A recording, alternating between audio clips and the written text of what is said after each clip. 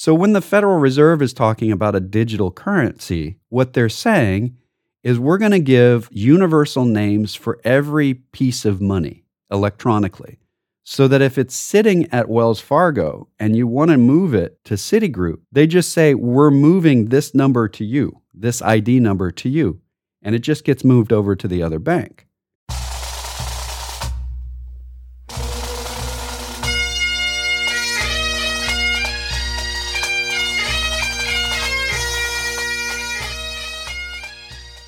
Once more unto the breach, dear friends. Else close the wall up with our English dead. Good morning again, ladies and gentlemen, boys and girls, and welcome back to another exciting episode of the Personal Wealth Coach. It's exciting if you believe that talking about the intricate transactions of the Federal Reserve Open Market Committee will keep you stimulated and on the edge of your seat. Interested, if you will. Yes, bad puns. I should have given that as one of my disclosures the first hour. I enjoy bad puns and dad jokes. I don't like April Fool's Day because I feel like April Fool's Day is the kind of jokes that are all about lying to each other, fooling each other. I don't like that. I'm just a weirdo in that way. Maybe it's the spectrum thing. Probably that. Yes. All right. Last hour we talked about a lot of scary stuff. What's going on in the economy? What would happen if the federal government doesn't raise the debt ceiling? And what's happening at Social Security? Another thing we talked about last hour was shadow banking. And I'm going to bring up a weird one. Twitter. Shadow banking? What? Elon Musk this week spoke at a conference. And at the conference, he said, well, I guess it was late last week.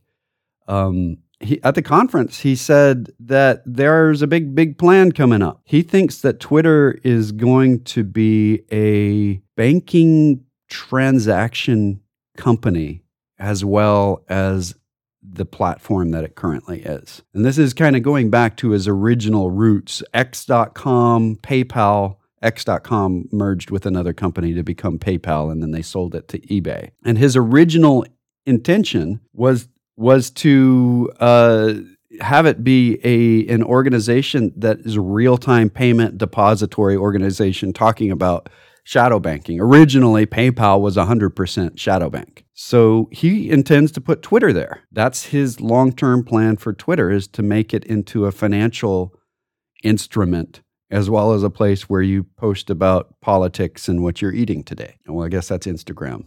Well, I guess that's Facebook. No, I guess that's TikTok. I guess all of them. Yep. Instagram, PayPal. Yep. All the same now. It's an interesting concept that what he wants to do there. Whether or not that's the long term that actually happens is a big question. He's introduced a lot of ideas that he didn't move forward with. He comes up with a lot of ideas. Some of them are fantastic and some of them don't pan out. So he said, I think it's possible to become the biggest financial institution in the world. He was at a Morgan Stanley conference when he said it. He said he wants to diversify Twitter out of just ads. 90% of its sales were ad related. The rest of it was the selling of information about the people so that other ads would be there. And he wants to get out of just doing ads. Well, I can understand that. After he bought the place, a lot of the advertisers left. So he wants to diversify to something he understands. And he's got the ability, possibly, to do that. That leads to another subject. The subject that a lot of people are very confused about. A digital currency for the United States. The digital dollar. What is that? How is it? Last week, I spoke a lot about the history of banking. I didn't cover the earliest part of the United States. Early in the United States, there were a series of laws passed. Number one, they instituted the first national bank of the United States. It had a 10-year lifespan where it was the only bank allowed to do business across state lines. It was a completely private bank, not owned in any way or controlled in any way by the U.S. government. It was basically just giving them a 10-year license to be the interstate bank, the only one. And after the 10 years, it took a few years for us to do it again, and inflation was starting to get weird. And so Congress said, oh, we better do something. And they instituted the Second National Bank of the United States. Again, they said, we're going to extend this contract. We'll give it 10 years and we'll keep extending it. And they actually did. For a while, they kept extending it. And then Andrew Jackson fought that.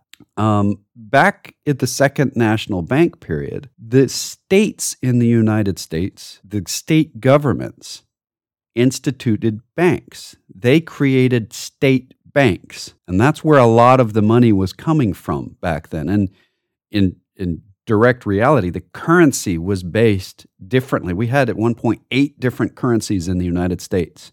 They were all called the dollar, but they were issued by different banks, and they were considered bank paper. It wasn't until about 1864 Abraham Lincoln signed into effect what amounted to the comptroller of the currency, who said, we have $1. Andrew Biddle and Andrew Jackson, I really recommend you guys look that up. The banking war is really cool because it led to the collapse, the panic of 1837. There's a lot of really good stuff to think about in there. But to come forward to today, we have $1 now. It's been that way since 1864. $1. What is a digital dollar? Well, if you have deposits at any bank and you go online to check the deposits, you have digital money. Now, it's not issued by the United States government. Ooh, that's weird. If you're at Wells Fargo, it's issued by Wells Fargo. If you have 3 accounts at Wells Fargo and you want to transfer money from one account to another, it's instant. It's called journaling because it's all inside the same system. They're using the same digital representative of money. Each dollar has a name, if you will. It's an ID number. So every dollar is individually known inside the bank. Every penny is individually known inside the bank. When you transfer money from your savings account to your bank to your checking account, it happens as soon as you do it. Now, if you're transferring from Wells Fargo to Citigroup, it may take 3 or 4 days to get there.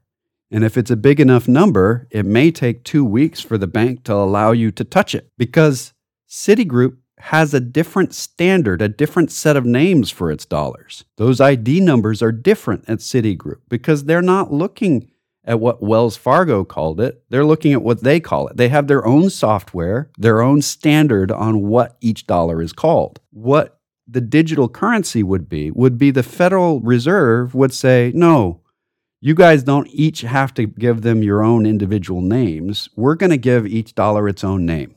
They already do that in the paper money.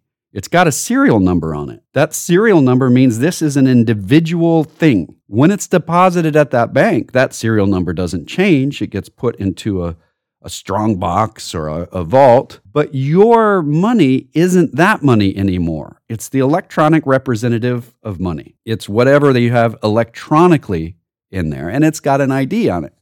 So when the Federal Reserve is talking about a digital currency, what they're saying is we're going to give universal names for every piece of money electronically so that if it's sitting at Wells Fargo and you want to move it to Citigroup, they just say, we're moving this number to you, this ID number to you, and it just gets moved over to the other bank.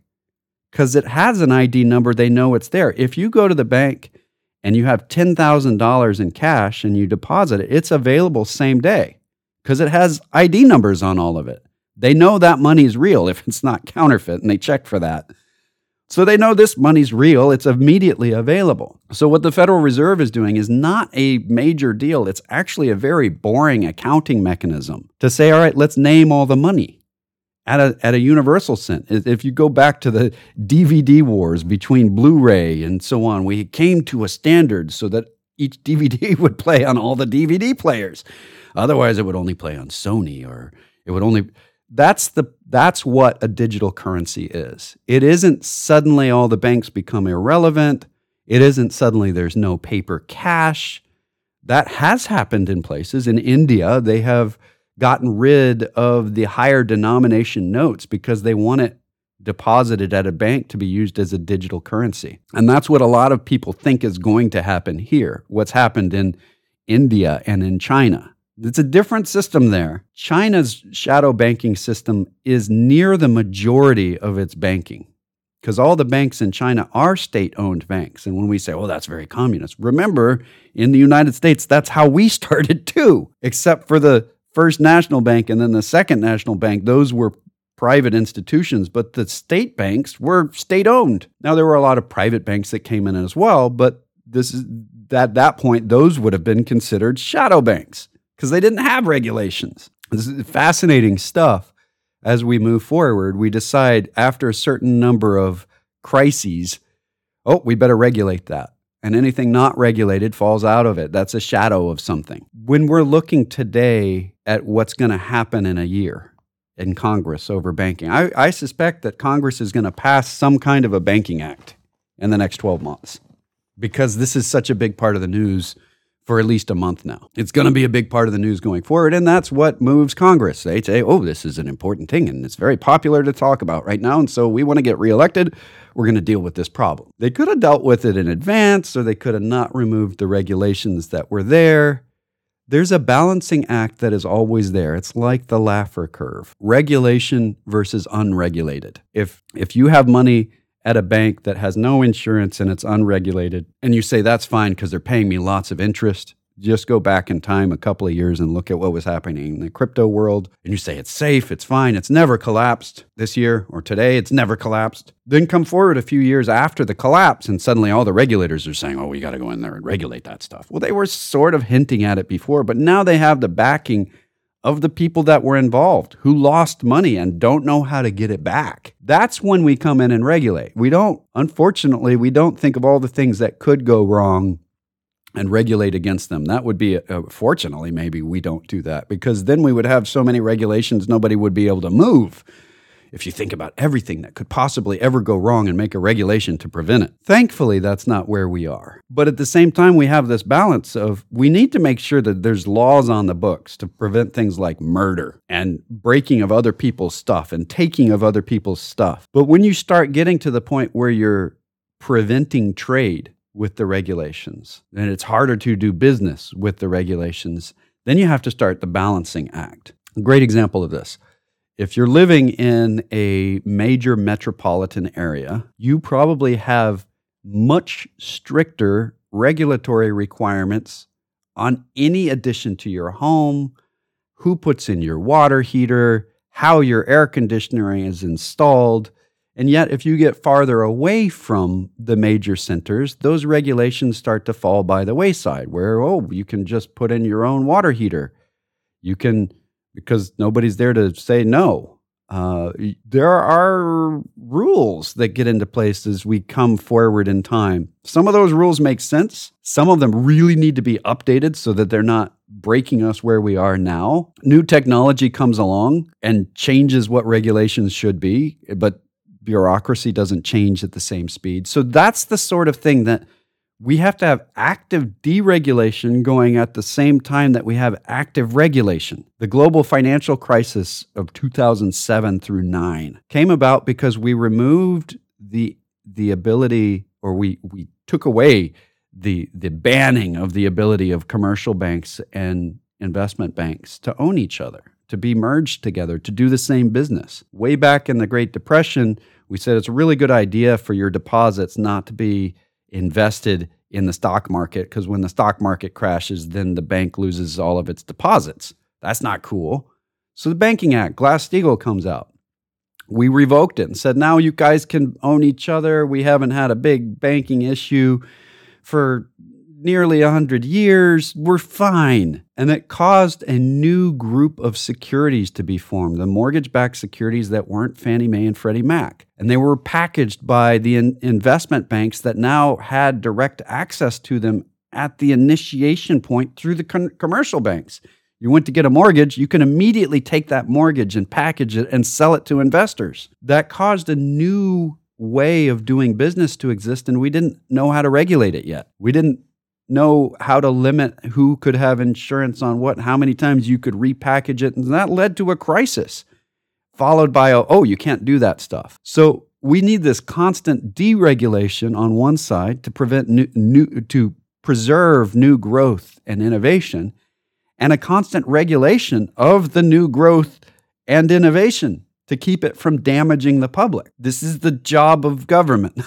Unfortunately, we have a lot harder time removing regulations than putting in new regulations. But sometimes when we do it too fast, it can cause real problems. So in 2018, we changed the Dodd-Frank Act to now say these middle-sized banks aren't regulated the same way as the big banks because it's putting too much stress on them. They have to have a department just to do the tests.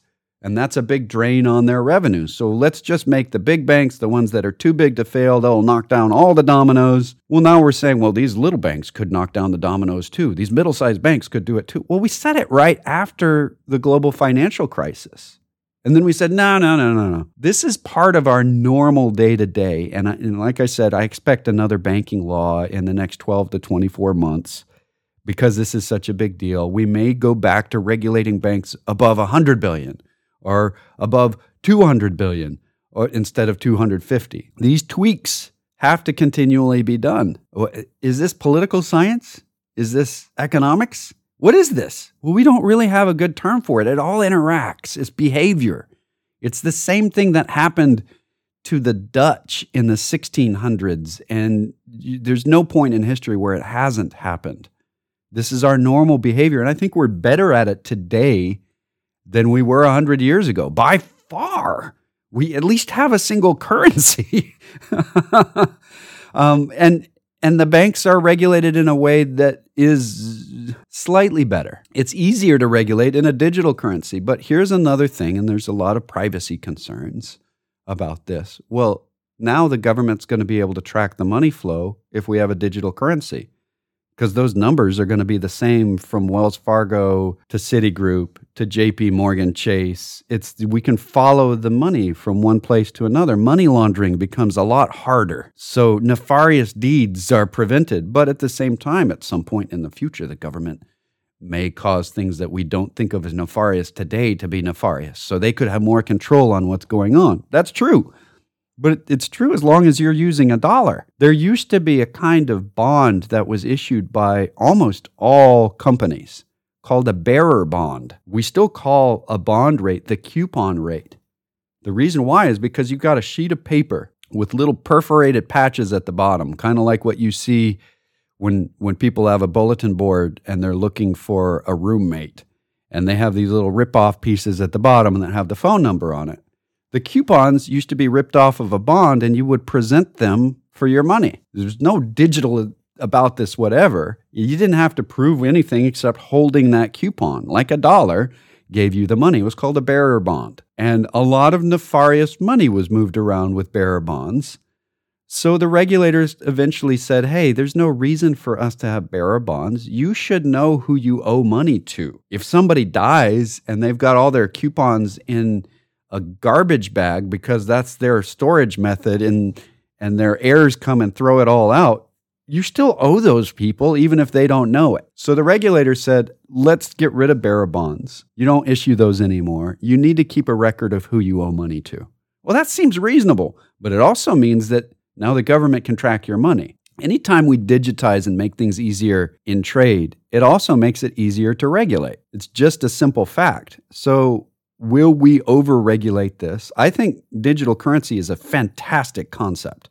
The ability to move money from one place to another instantly will cause businesses to come up with all kinds of better ways of approaching things. It just makes the whole system more efficient. The more friction you have on the movement of things from one place to another, anybody that's ever run a business and you've had to wait for money to be deposited for you to be able to make payroll, that's horrible.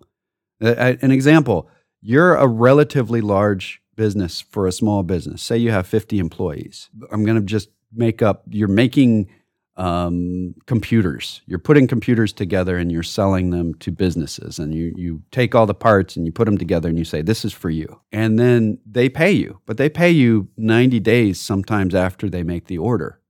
Now, that's not the normal model anymore. Usually they pay at the time and you have time to deliver. But on a big purchase, it may take 90 days for you to be issued money. Then the money arrives and your bank says, well, this is a large amount of money. You just got paid $8 million for whatever reason, and we're going to have to sit on this for 2 weeks before you can touch it. Well, if you were counting on that for payroll, you're up a stump. You have to go get a loan. It's generally a short-term loan, but right now short-term loans are really high interest. So the bank profits, maybe even the same bank profits by not letting you touch that money, but at the same time, they don't want that money to be touched if it's going to bounce, because then they're on the hook for whatever you paid out of that account. And if they already dispersed the money to whomever you wrote the check to, and then they realize the money's not really there, that's not a good thing. So this digitization is a really cool, it's very much like blockchain.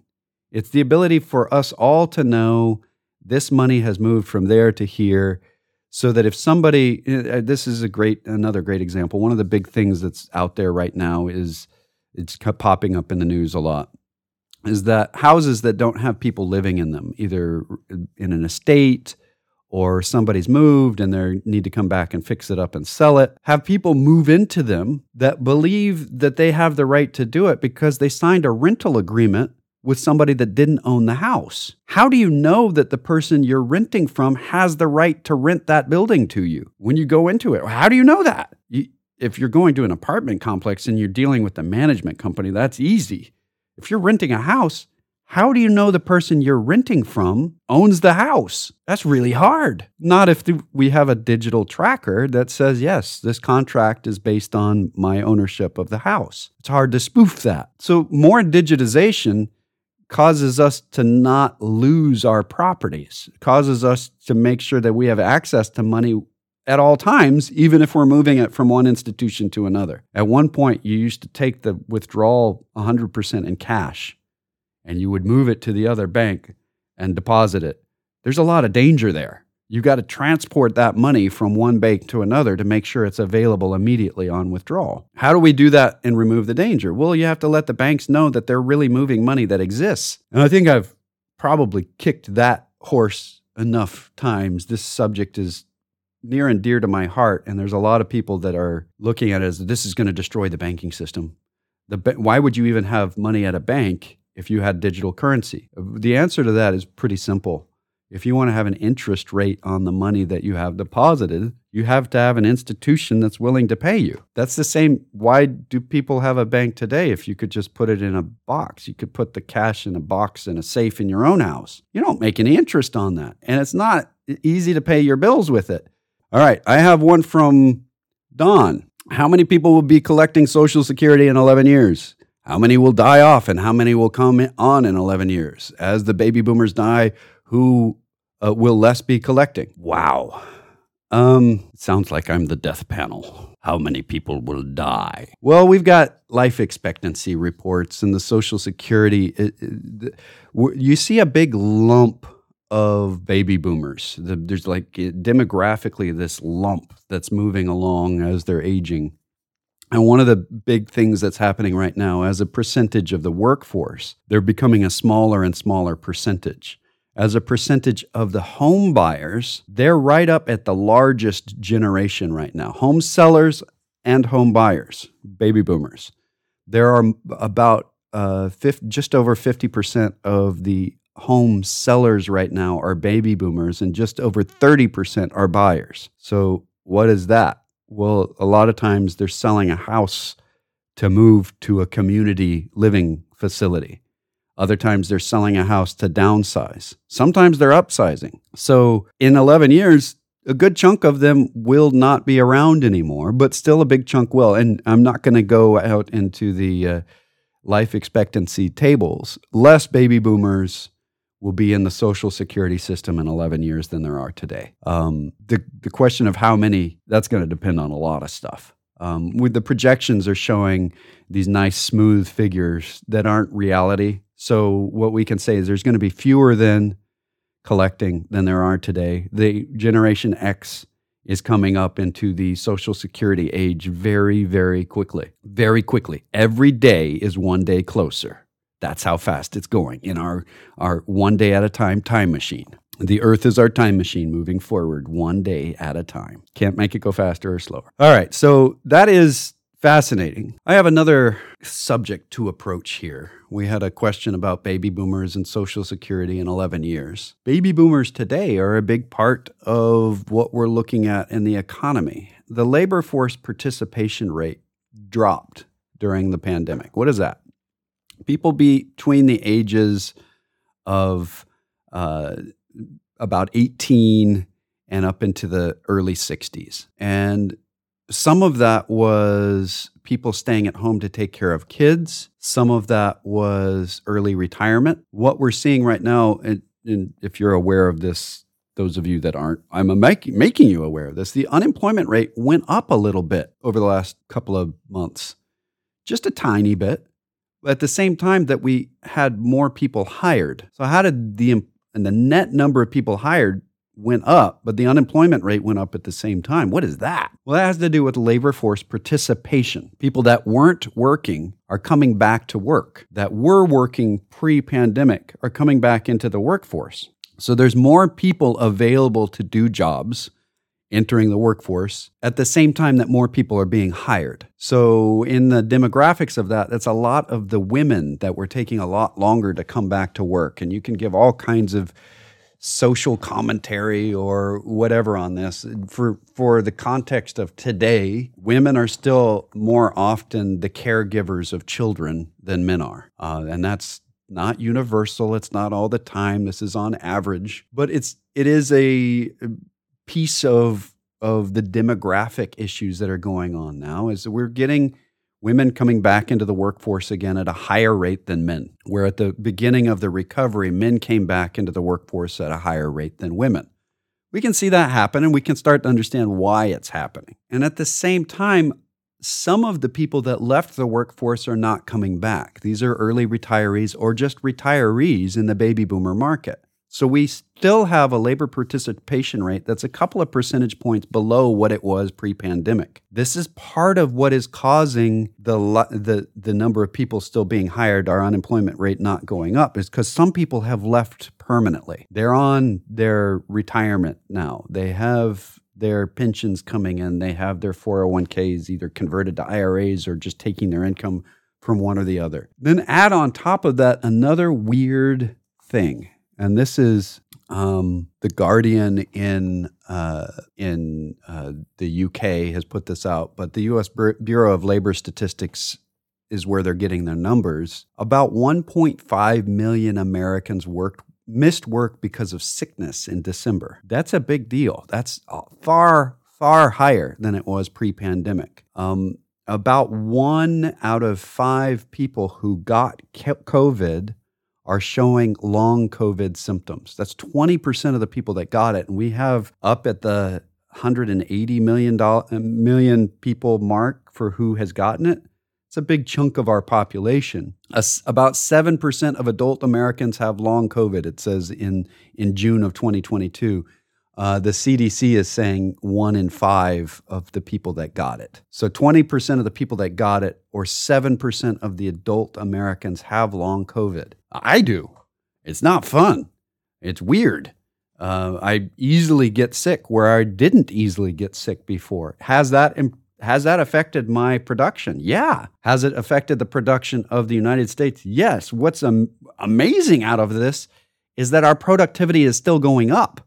And I feel like my productivity has gone up even with long COVID because we're using better tools, better use of our time, more efficient ways of doing things. These are all things that are headwinds, and yet all of these negative things that I've spent almost 2 hours talking to you about, our economy is still growing. We're still looking at possibly a 2% annualized growth rate of the GDP for the first quarter. We're seeing hiring continue at a rapid rate. We're seeing income still going up. All of this comes as very confusing. Why is it confusing? Well, because things are really in a different set of variables than we've seen before. The behavior is not different than what we've seen before. Underneath it all, each of these variables is different. So the number of people calling in sick is way above what it was 4 years ago. Now, some people will say, well, that's just because people are lazy today. No, it's not. This is across the board, executives as well as hourly employees. Are we all suddenly lazy when we're more productive than we were 4 years ago? Our productivity is up. That implies that we're not lazy, but our getting sick and calling in sick is way up. So there's some other issues involved here. Consumer spending growth is down a little bit. It's still growth. We're still spending more than we were before. These are all fascinating pieces. The growth is slowing down a bit, and that makes sense. Interest rates are going up. It's harder to get cheap money to buy stuff with. So you actually have to dip into savings to do it, unless you're making enough money to pay for it all. So what we're seeing across the board is really confusing to a lot of economists, because there's not, if you prefer one measurement as an indicator for a recession, and you say this has worked so consistently, if you don't look at all of the variables, then you don't know. And this comes to a point. Nouriel Roubini, Dr. Doom, is out there, and he recommend you look up some of the stories. He's talking about how the banking collapse could happen. We could have this massive banking collapse. It's true, we could, but it's true all the time. We could always have a massive banking collapse. And I covered this last week. There's no bank on the planet, no matter how healthy it is, that could survive a 30% of its customers leaving it, a run on the bank. That's how banks work. They're based in trust so that you believe that the money will be there when you need it. But if everybody leaves at once, the bank will fail. It has to. Otherwise, it won't be profitable day to day, and it would go out of business for other reasons. So at any given time, a banking collapse could be a day away. But that's not the reality of how we go about our business. The Federal Reserve has dumped a whole bunch of money in the last few weeks into the banking world. Over $400 billion from the Federal Reserve went to buy up Treasury securities and longer-term maturities from the people at the bank level. How do I know this? Well, number one, the Federal Reserve Board posts its balance sheet. We can see that easily in the graph. The graph goes, boom, jumps way up, $400 billion.